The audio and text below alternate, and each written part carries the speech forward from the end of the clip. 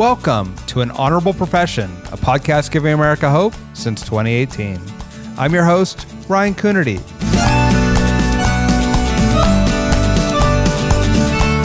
As always, a reminder that An Honorable Profession is a New Deal Leaders podcast. The New Deal is an organization that supports some of the most thoughtful and innovative voices in American politics. I've been a member of New Deal for years, both when I was mayor of Santa Cruz and now on the Board of Supervisors for Santa Cruz County. You can find us at newdealleaders.org or wherever podcasts are found.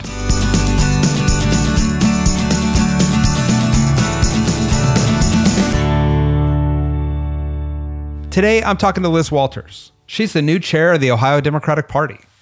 We talk about the opportunities and challenges in that position and what the politics of Ohio mean to the rest of the country. Liz is also in her second term on the Summit County Council and currently serves as the council president. She's a strong progressive voice in a state that is currently run by Republicans. We talk about that and how her family's experience with the failures of the healthcare system led her into public service. Enjoy. Liz Walters, welcome to An Honorable Profession. It's really great to be talking to you. Thank you so much for having me. I'm so happy to be here and so honored that you asked. First, I got to start with asking you about the snowstorm that's hitting right now. I'm out in California. I'm wearing shorts and flip-flops as we speak. How is your county holding up with this latest round of storms? We're doing okay. You know, Northeast Ohioans are used to this. We're kind of bred for it. And so even though we had probably a few inches overnight and expect to have more, this is really not anything out of the usual for us for this time of year. So we're lucky that the temps aren't too cold, and I think everybody's still going to work and getting their everyday lives done. Good.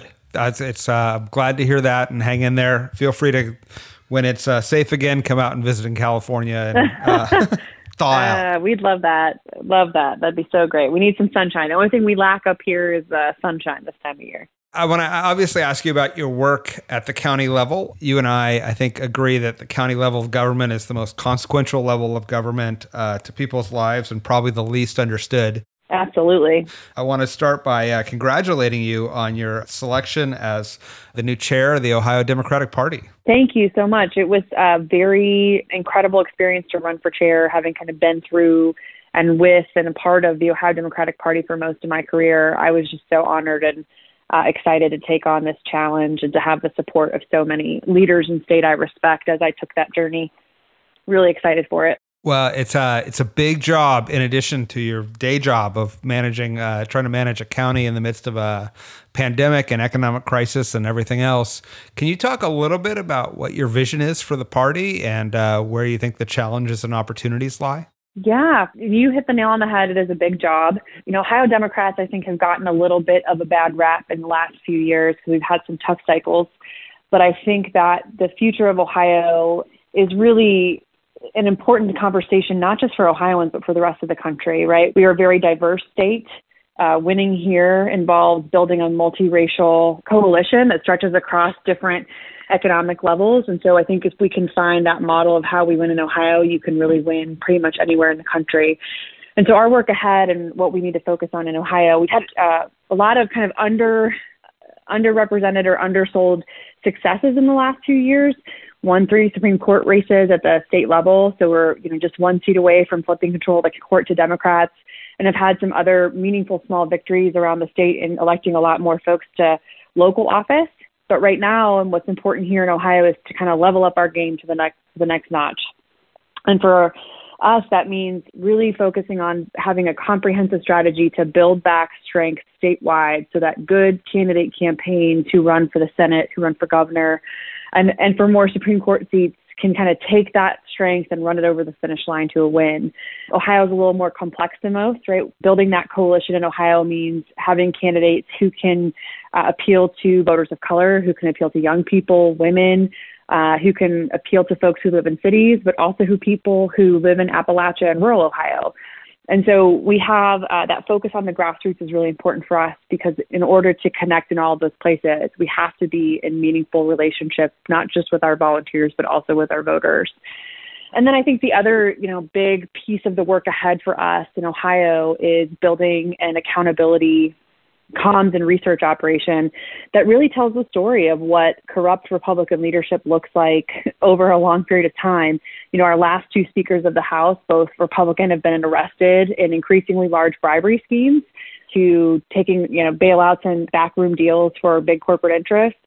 And they're not going to tell that story about themselves to the voters. That's up to us. So we really have to go out and start talking about the cost of this for our voters, of what it's costing them in real dollars, what it's costing them in lost opportunities, and in some cases, what it's costing them in real lives to have this failed leadership at the state level. So I think when we look ahead for the Ohio Democratic Party, those are top on the list of our priorities for what we'll be tackling in the next 6 months, 12 months, 2 years, 4 years, all with that aim of having success at the ballot. We have a very exciting opportunity here in 2022 with an open Senate seat and also a chance to elect new leadership at the state level, and we're excited for it. Yeah, can you talk about that opportunity in 2022? Senator Portman has decided not to seek re-election. What does that look like for the Ohio Democratic Party? Yeah, so Portman announced his retirement on my 6th day as chair, and I kind of jokingly told folks, well, if this is my 6th day, I'm vanquishing incumbent senators. What's going to happen in 2 years? I might have reached my peak already. I think you're going to get blamed for a lot of things that aren't your fault. You might as well take some credit for his decision. Exactly. That's what I'm trying to do. But I think, looking ahead in Ohio in 22, I think it's important for all of our friends around the country who remember this version of Ohio where it was the top battleground and there were these intense fights, and a lot of folks have kind of written us off in the last few years. And I just disagree with that. I think most people who live here and work here and want to build their lives here also disagree with that we're not a competitive state anymore. I think we absolutely are. And in 2022, we are going to see that in a different way. When you look back at the last few cycles from 2016 to 2018 and then to 2020, the state just performs differently when Trump's not on the ballot. So while Trump won the state in 2016 and 2020, in 2018, we reelected Senator Sherrod Brown. We came within 2 points of winning the governor's race and a lot of down ticket races. And so with Trump not on the ballot in 22, and with an increased emphasis from our party on building the right structures we need to win and with holding Republicans accountable, I'm very excited about the opportunity, and we have a host of candidates who've stepped forward to express their interest in this seat. They're all dynamic, they're interesting, they are passionate about doing what's right for the working families of Ohio. And so I think that no matter what, we are going to end up with a dynamic, a diverse, energetic ticket that is going to inspire not just Ohio voters, but a lot of more kind of investment from those national partners that we need to succeed. And so, open Senate seats come along maybe once every 20 years. So we're excited to take on this fight and build what we need to win. And that's really the focus of the party right now, is being focused on building the strongest organization we can so that we can use these opportunities not just to win in 22, but to build strength for the long term. Yeah, can you talk a little bit about, help us understand Ohio? Many of us every 4 years in our presidential map projections, color code Ohio one way or another way, but it has been a long time swing state, and it's a vital state for either party. Can you talk a little bit about what doesn't the national media or those of us on the coast understand about Ohio? There's so much I could say in answer to this, and I think most people you'll find that are Ohioans are everywhere. If you live on the coast, you probably know someone who's from Ohio. So we stay here, but they also end up all over the country. And most of us share something in common, which is we are deeply passionate about our state. I think here more than any other place, you'll find people we wear Ohio-themed T-shirts and jewelry and other things all the time, like your zip code, your area code on your phone number, the shape of the state. It's kind of a point of pride for Ohioans. But what a lot of folks often miss is that it is a very diverse state. And by diverse, I don't just mean by race. We are truly kind of 13 states within a state, right? Where we have a flatland, rural, agricultural community. We have a set of counties that are truly Appalachian counties. We have suburbs, we have cities, big and small. We have huge hubs of industry, education, and technology, but also parts of the state that have really become like national or state-based wilderness recreation areas. So it just really is a greatly diverse place. And it's also, I think, an important part for national folks to understand is we're often kind of boxed into this binary choice of, well, as Democrats or progressives, we either are going to work in communities of color and mobilize voters of color, or we're going to work with young people and mobilize young people, or we're going to work in the suburbs. Insert those choices. But in a place like Ohio, it's all of the above. In order for Democrats to be competitive, we need those compelling stories that really speak to not just our cultural identities or our racial identities, but also the economic realities of the state, right? I think Ohio is a place where we see both the great successes as the country is modernized. You come to Columbus, it's considered one of the largest cities in the country, very fast growing. It's considered a place where Black entrepreneurs or LGBTQ entrepreneurs or women entrepreneurs have high levels of success. So we have all those great assets too. But then you also get out to places like, Youngstown in the Mahoning Valley, where we're still trying to navigate what a life in post-manufacturing America looks like, or how we revive those kind of manufacturing towns that have driven huge parts of our economy for decades as trade and automation and other external factors have pressed down on those workplaces and those markets. So it's a place where there's no single answer, and we have to really have that compelling economic message that speaks to people at all points and that unites people in kind of that multiracial coalition around concepts of economic justice and fairness. And I think that's often something that coastal folks get wrong about Ohio is we come in and think that these races are about, or that campaigns are about something maybe more complex or, more rooted in kind of national narrative. And that's just not the case. We certainly I know a lot of Ohioans through the New Deal and other organizations, and there are these really amazing local leaders all across Ohio doing the most innovative work. Can you talk a little bit about what it's like to been, part of progressive leadership at the local level under state Republican leadership and the challenges and how you've kept optimistic and engaged during that time? Yes, I think it's a great question. And it kind of goes to your last point too, which is, I'll add one final point, is that I think a lot of national folks look at Ohio and see a red state, but the truth is at the local level, Ohio is dominated by Democratic leadership, right? At the city level, at the county level, it's still a very Democratic state. And particularly in the last, let's say year, living in Ohio and being a local leader during the pandemic has been both inspiring because our local leadership at our city and county level have been incredibly innovative in trying to respond to the needs of our communities as we've all struggled to make sense of both what is happening and how we all get through this. But it's also been deeply frustrating because there were often times where we felt like we didn't have any partners, that we were in it on our own and we're in it alone. Even aid packages from DC or from the state just were clearly structured without anybody in local leadership at the table, or at least without those voices being taken seriously, because some of the red tape or some of the, I think, conceptual frameworks that were used to put those aid packages together were just not really rooted in the reality of local government, or for that matter, rooted in the reality of the needs of working people and what they were struggling through. So that could be very, very frustrating. But, you find hope because, and at least in county government and city government, I just am continually blown away by the public servants who make up our workforce and their ability to be creative, their ability to innovate, their flexibility, their willingness to do what it takes to help the people in their communities. And so I think looking towards our own staff, our own leaders at the county level just continuously gave me, inspiration and helped me stay motivated to keep focused and do the work. I keep thinking about our director of emergency management and some of our staff who were running our response center during those first few months of COVID. And, they put together a schedule so that if one of them went down with COVID, another one would be there to take its place. And they worked it out in a way so no one would burn out. And I remember hearing those discussions and having them walk through all that with us and just being so blown away by the level of folks' commitment and willingness to, do this hard work and put themselves at risk, but also ensure that the people in our community never saw a break in their services or were never affected by anything happening inside county government and coping with illness. So I think that's really what kept me really inspired.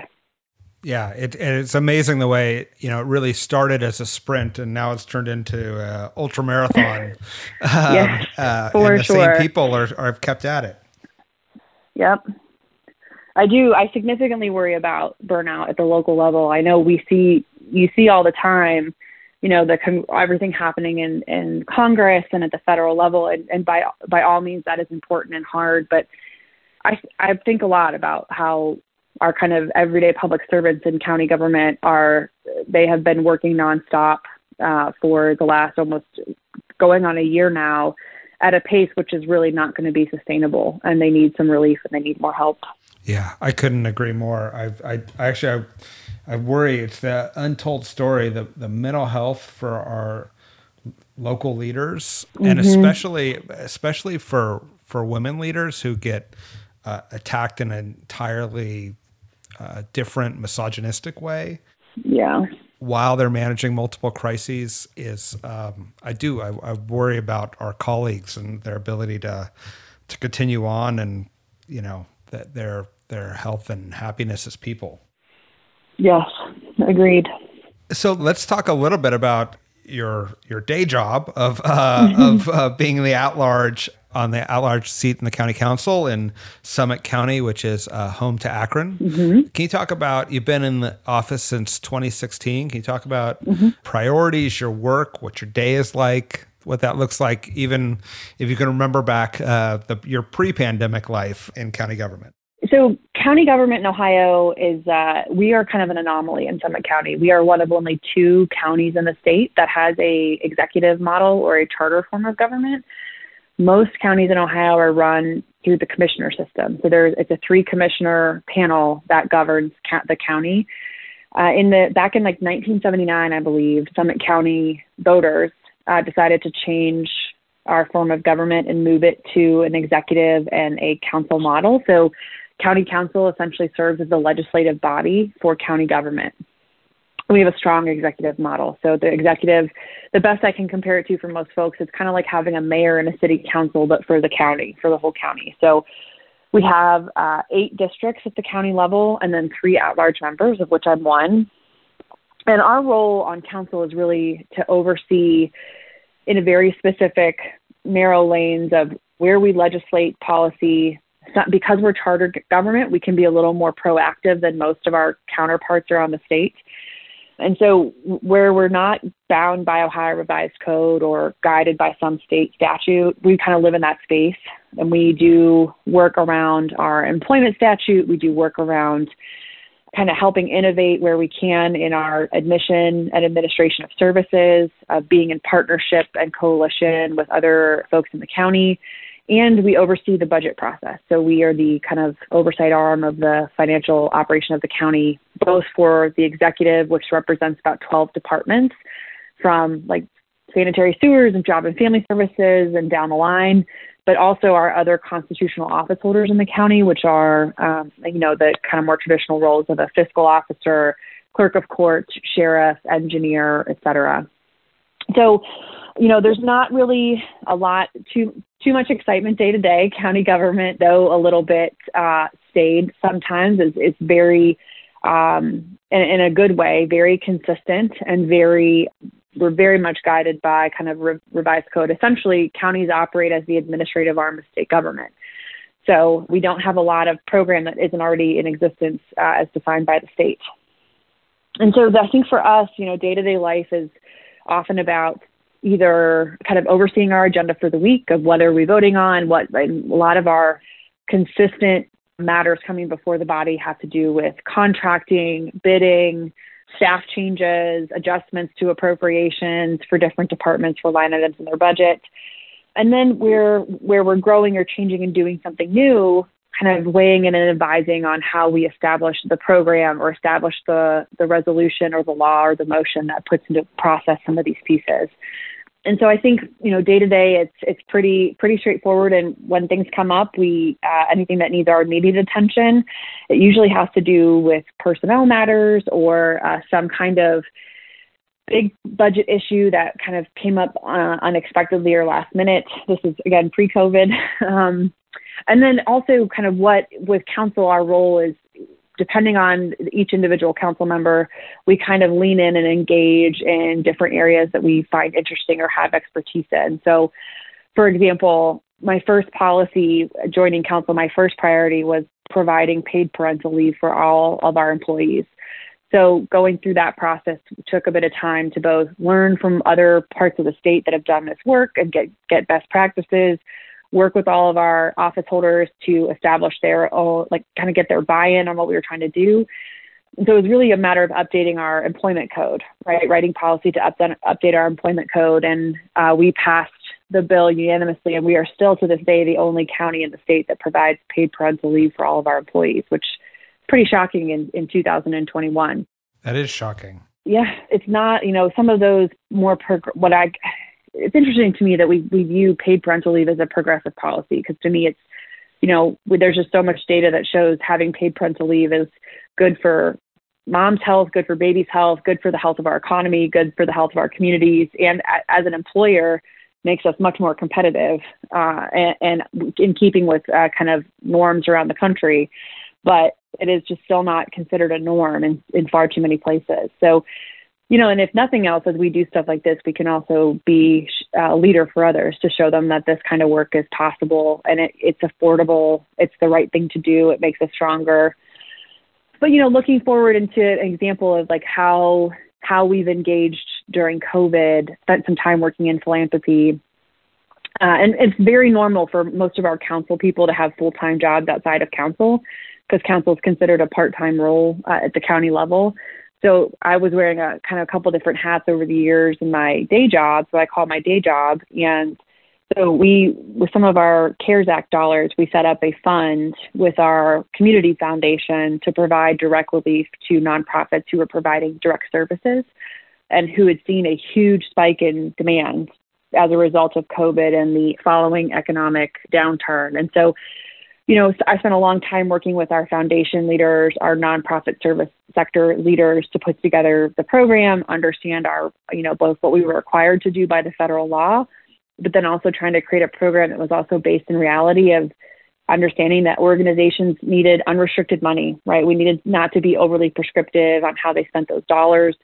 So that's another example of a way that, members can kind of spend their time on projects where they have a unique set of skills or interests to help run stuff at the county level. And can I just dork out for a moment, and apologies to our listeners, but I think it's really interesting when you have at-large seats and district seats, the different roles that people play. So can you talk about sort of what the difference is in your mindset or governing as an at-large member versus the members who are district-based? Yeah. So I think the most interesting piece, this is another kind of insider nerdy government piece, is that as an at-large member, I'd probably get the least amount of constituent calls, because usually people go to their district member first. And so I usually know if I get a call from a constituent, somebody's really messed up somewhere, because somebody has to be really mad to not just hunt down their district member, but then also reach out to me. So that's one important distinction. But I also think that, district members are, their interest levels in terms of the stuff that they work on at the county level, in the county broadly, and the kind of expertise they bring is usually pretty rooted in the dynamics of their district. So, for example, we have a member in the southern part of our county who has a state park in her district, and it was very focused on, environmental regulation, on reforms we could do to ensure clean water systems. And most of it's because she's lived there. She has that expertise. She's very focused. And that's a big concern for the constituents in our district. And I also share that perspective. So we are able to work together in that space. The difference is I just am not as necessarily keyed into every single local organization in that district that she had been working with or learning from. But I also, I think sometimes there's it works both ways. There's pluses and minuses to. We, as at-large members, we're maybe not as in the minutia of hyper-local issues that pop up in city by city. But on the flip side, we are definitely involved in some of the more contentious issues all around the county, even though we may not be. So if there's a matter that comes up in one community if it's very contentious and highly controversial, or there's a lot of kind of feelings about something that the county's working on, the at-large members could participate in all of those matters. So we're always involved when it's tough. We don't always get to be involved in the really fun stuff at each local level because, you just hear less from people when they're happy than when they're upset. It's generally kind of our rule. But I also think that we, generally speaking, we play a different role in balancing the county response to issues because we see the big picture. So and not to say that my colleagues who are in their own districts don't see it, but their job is to be that advocate for the community in their district, just like that's my job. But I'm going to have a higher level perspective that says, okay, well, if we do this for community X, then we're setting the expectation that we also have to do it for community Y, which is on the other side of the county. Is this a practice we should keep doing? Can the county commit to doing this for everybody so that there's that fairness and equitable treatment of the communities? Because, our county seat is Akron. It's the biggest imprint in the county, but we also have 32 other communities, and we have to balance the needs of everybody around the county with the work we do. And so I think that's something often a perspective that the at-large members have in a different way than district members. I think that's a really good explanation. I'm going to assume that you didn't grow up wanting to be the at-large county council for Summit County. Can you talk a little bit about what drew you into politics and policy and, where this interest comes from? Yeah, definitely. And you're right. This was never on my kindergarten list of what I wanted to be when I grew up. But I think, I think like a lot of people, I came into this work for deeply personal reasons because I experienced something when I was in my formative years, when I was in college, that just really kind of set me on a different path. So I grew up in a multi-generational household with a single mom. So my mom and I lived with her parents as I was growing up, and it was lovely. My grandfather was a former seminarian and former Marine. So he was at once going to be a priest and then was a Marine and then went on to have 7 kids. So wow. I had this big, boisterous Irish Catholic family. And, my grandma was just the sweetest woman and really was kind of the heart of our family. And so I had the best of both worlds. I had a great mom, but I also had this great relationship with my grandparents, and they were a huge part of my life growing up. And I went away to college. I kind of grew up because I had this multi-generational household. I had, never really wanted for anything. My mom worked hard. She would work nights and weekends to give me a bunch of opportunities I probably otherwise wouldn't have had. And went on to play college sports. As I went to, like a lot of kids, kind of wanted out of my hometown, and I got out of it through a athletic scholarship and some other, Pell Grants and student loans, the way you put those pieces together. And went away to school and had a great experience. And my senior year of college, my grandfather, who had already kind of come through cancer treatment once, he came out of remission and was diagnosed again with cancer. And the reality is, and this is something I did not appreciate until this point in my life, was that my mom did not work in a hospital where she had union representation. She did not have paid family leave. And really quickly, she exhausted her savings, all of her vacation time. And my grandfather, who had been, a veteran, had a good pension from Firestone Tire and Rubber. He quickly fell into the Medicare donut hole, which was much different proposition before the healthcare reforms of about 8 years ago. And so before I knew it, my family was facing this medical bankruptcy. And it was a complete, eye-opening moment for me of just how delicate the economic balance in a family can be when you're working paycheck to paycheck, or you don't have those really important protections in the workplace or good policy, good practice about how we take care of people while they're dying.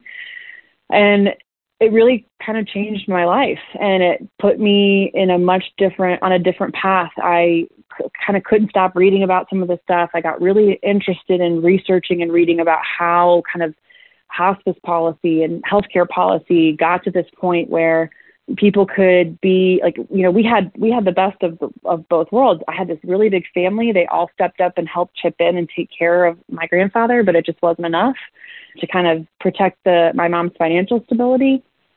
And so I actually went on to work. I went to grad school and started working nights at a local hospice. And I just saw all these families going through exactly what my family went through, right? They were hosting spaghetti dinners or 5K runs to raise money to help pay for their loved ones' healthcare at the end of life. And I just thought, this is so wrong.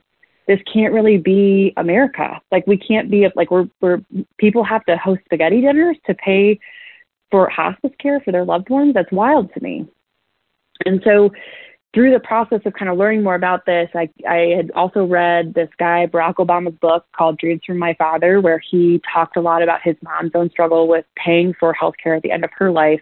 And I just so connected with it. And when he started running for president, I was all in. I'm like, this guy's incredible. Like, he has the same, similar life experience to me. All of his policies make so much sense to me. And so I started volunteering on his campaign. I'd go to school. I'd go do a volunteer shift at the campaign office, and then I'd go work my night shift at the hospital. And right as I was finishing grad school is when the campaign, it was really clear he was going to win the primary, and they were staffing up in Ohio, and they offered me a job.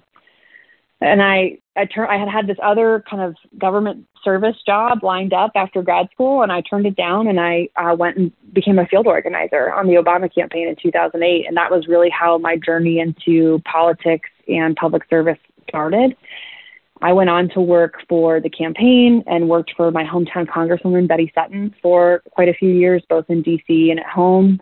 Worked for organized labor for a while, and actually worked for the state party for a couple of years too. And then in 2015, I just needed to make a change. And my mom, who had been ill, so I wanted to come back home to Akron, and came back home. And there had been another story for another time. The city of Akron kind of went through a successive series of changes in the mayor's office, which started off this kind of set of musical chairs and amongst some county office holders. And all of a sudden there was this vacancy on county council, and I had been considering this run for the state senate.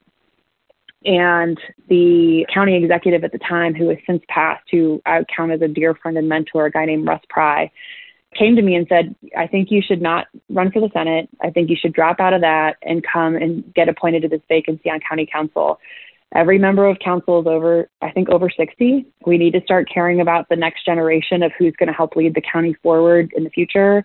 I think this could be a great spot for you, and I think you could do a lot of good for the citizens of Summit County. And so it's one of those decisions where I knew instantly it was the right decision to make. And with his support, I successfully ran for a special election to that seat. And that was 5 years ago. So that's how I got into county government. It's kind of a long, winding story, but that's really, and I will say to your point, I never really envisioned myself at the county level or really fully understood exactly all the good you can do for people in county government. But, having young members of our sheriff's department stop me and say, hey, I got to be home with my wife and our kid when they were born, and that was so transformative for our family. Thank you so much for passing that paid parental leave policy. Those are kind of the moments where, the way that life works out makes sense, because there's so much incredible good you can do for people in county government, because it touches the lives of so many people, both from your employees, because counties tend to be pretty large employers, but also all of our residents, and the different ways that we impact their life has been a pretty amazing experience. Wow, what an incredible story, taking that personal pain and really applying it to public policy. Talk through for those who have experienced it, but may not understand sort of why it happened, or those of us who are, likely to experience that, the sort of end of life care, the costs, the impact. What are the policy obstacles that are causing, so many families to suffer at a time when they're already dealing with the hardship of loss? Yeah, I don't know how much time we have on this podcast. I could talk to you a long time about this issue. It's one of my, it's not something I get to work on in county government much, but it's something I'm deeply passionate about. So, and actually it kind of speaks a little bit to why, when this opening for state chair came up and I decided to jump into the race for it. And it was truly because I feel like there's more work to do, and I want to be a part of restoring progressive leadership in my state so we can make meaningful change, and particularly in this area, but among many others. So And I'm actually going to tell you a different story now, was kind of my renewal to organizing in this space so my mom's the oldest of 7 girls. Yes, 7 girls. And I have this incredible, family dominated by strong women, and they're all amazing. And I've just been so lucky to have that as such a centering force in my life. And my mom's middle sister, a woman named Justine, she's the 4th of 7. And she was the only one of my aunts who never had any children of her own.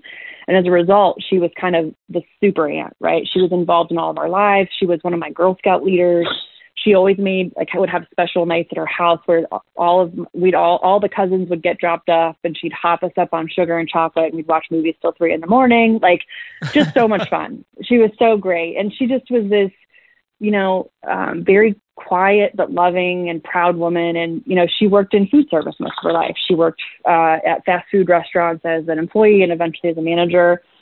And she also was sober. She had a struggle with alcohol abuse when we were all in not long after we lost my grandmother, actually. She had a really hard time with that. And she went to rehab for a 60-day inpatient stint and then was a loyal member of Alcoholics Anonymous for the rest of her life. And in so many profound ways, she showed us all how to love one another, but also how to, take care of ourselves and be willing to do hard work on ourselves in order to have a better life.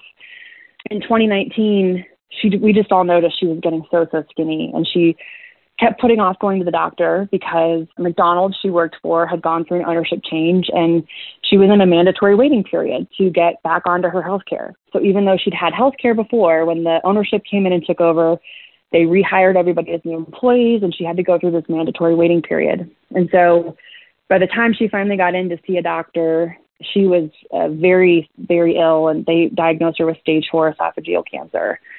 And we kind of all rallied the troops, came in to help as much as my family is a lot of things. We can be crazy and chaotic and loud, but we're really good in a crisis. Having this many people in your family is such a blessing because there's always someone there to help out.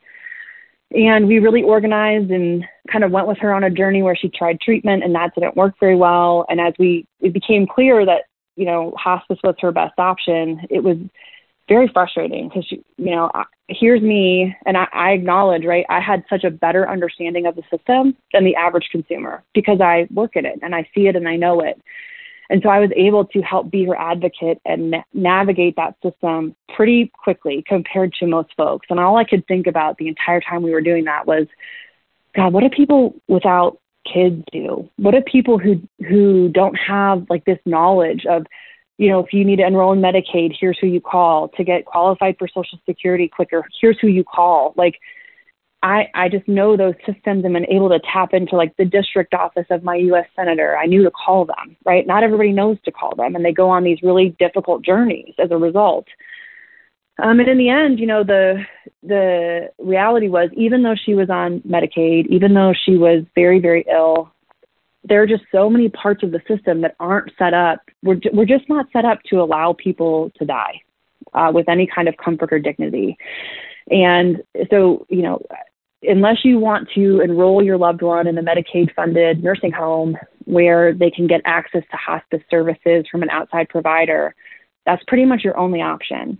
And for so many of us, it's kind of that ultimate choice between, and particularly for people who live paycheck to paycheck or the working poor, they often don't have family around them who can take the time off work to provide care for them. So they're less likely to receive treatment. They're less likely to receive care at home. When they are, it's usually not sufficient. So on Medicaid, you qualify for 1 hour visit a day. Well, if you're bedbound or there's some other mitigating factor, that's just not enough, right? And there's also not enough space in our nursing homes to actually care for all the people who are Medicaid eligible. So it's a perfect storm of not a big enough structural pieces to fill the need, but then not enough supports for the people who want to help care for their loved ones. So luckily for me, right, I had an employer who lived his values and was willing to give me flexibility so that I could work at night or that I could work on the weekends or, and I had this really big family so that we had a schedule and, one day one person would take her to the doctor and I would take her on another day. But in the end, she ended up coming to live with me, and we administered home hospice through the result of a very big, very caring family and a very, frankly, lucky set of circumstances where we were able to provide that for her. And not everyone's able to do that for their loved ones, even though they might want to. And so there's just all these different ways in which the healthcare system falls really short at the end of life because we don't treat it as the kind of important event that it is, not just for the person who is ill and dying, but also for the loved ones around them, right? We don't provide those supports. They're not baked into our policies. So, and I always think back to this is like, I worked for the Obama campaign. I was so inspired by his messaging, particularly around healthcare. And I was working on the Hill for my congresswoman when we did the ACA reform. And I think if you'll recall, one of the big divisive tactics that Republicans used was this whole notion of death panels, right? That Democrats want to institute death panels to kill off your loved ones. But all that was setting aside money to reimburse physicians to provide the proper counseling for people about end-of-life care. And because of Republican tactics, that got stripped from the bill. And so we've really not made a lot of meaningful reform in our country around end-of-life care in quite a long time. And it's one of those pieces where we just continue to fall short for, the reality is you're much more likely to die in this country spending $80,000 a day in an ICU because that's what gets paid for, instead of at your home surrounded by your loved ones with adequate care to manage your pain and symptoms. Because that's how we're structured. Yeah, that's what I was going to say is, not only is there like a moral component to all this, and there's obviously an economic impact on the family and the businesses and organizations that give time off, but it's, most of the cost of healthcare come in those final 3 months. Yep. And when you look at the costs driving our Medicare system and others, it's really the end of life that is not providing what most people want and what most of their family members want. So it's this strange mismatch of resources to give people what they would prefer to not have, not be spending money on. Yes, exactly. That's exactly right. So I just want to wrap up here with, ask a little bit for your advice. So if we got somebody who's maybe listening to this podcast and they are, they're interested in politics, they've been engaged, but they haven't decided to run for office, and maybe they're in a community in Ohio, what do you tell them about how to find a path to public service and what the future looks like for especially, progressive people who are maybe in red, hopefully soon to be blue, but right now red states? Yeah, I think, the first thing I say to people who are thinking about, what do I do? How do I get involved? Should I run? Should I not? Is the first rule of life, right? Is decisions are made by the people who show up. So be a person who shows up, even if that means that maybe you're showing up as a concerned citizen at a council meeting, or you're showing up with your friends and family to push them a little farther on some of those topics that maybe make them uncomfortable around economic justice or racial justice or gender justice. Being that voice is super important. And for those who think that they're maybe ready to take the jump and formalize their activism in a different way by running for office, I say absolutely do it.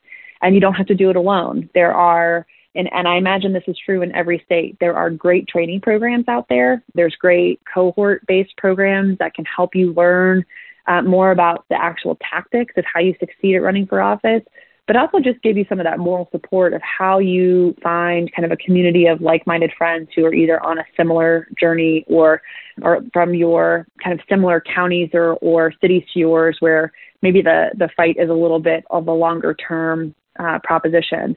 And so my advice to them is to call their state party or to call their county party or to go online and look at progressive training organizations. In Ohio, for example, we have a great program called Lead Ohio that runs incredible training programs for progressive candidates across the state at all levels of government. So those tools and resources are out there. You just got to know where to ask and who to look to find that help. But the last thing I'd say is to reach out and ask another elected official who you admire for advice. And don't feel weird or guilty about just looking them up off the website and sending them an email.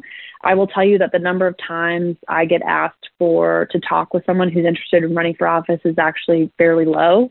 But whenever someone does ask, I always say yes, because I think it's so important for us to reach out a hand to help pull people up with us as we climb. I think that's exactly right. That's why I don't think people understand just how small a world, especially at the county or city level, the folks who are actually getting engaged. And so when new people show up and are willing to lend a hand or jump in, they're almost always welcomed with open arms. Yep, exactly right. So I just want to take a moment and thank you for not only joining us on the podcast today, but also just your service. I mean, not only serve your county, but now to serve the state, which is as you mentioned, a battleground state that has an impact on the entire United States. I'm grateful that you're putting in the time and taking such a thoughtful approach to public policy. I think we need a lot more of that, and I'm hopeful with leaders like you, we'll be heading in a better direction on end-of-life care and everything else. Thank you so much for that kind comment, and I'm so grateful, Ryan, that you had me here today. It was so great to talk with you, and also so grateful to be a part of New Deal, because I think it's been such a help for me as I think about policy and how I move my county forward. Yeah, and I can't wait. Hopefully we'll be back together in person sometime this year, and I can hear more about your work across Ohio. It'll be great to see you. You too. Thank you so much. All right. Thank you. Thanks for listening to An Honorable Profession. Please subscribe to hear more amazing leaders, and keep asking your elected officials to be honorable. Boots Road Group produces podcast. I'm Ryan Coonerty, and because we keep things honorable, no tax dollars were used in the making of this podcast.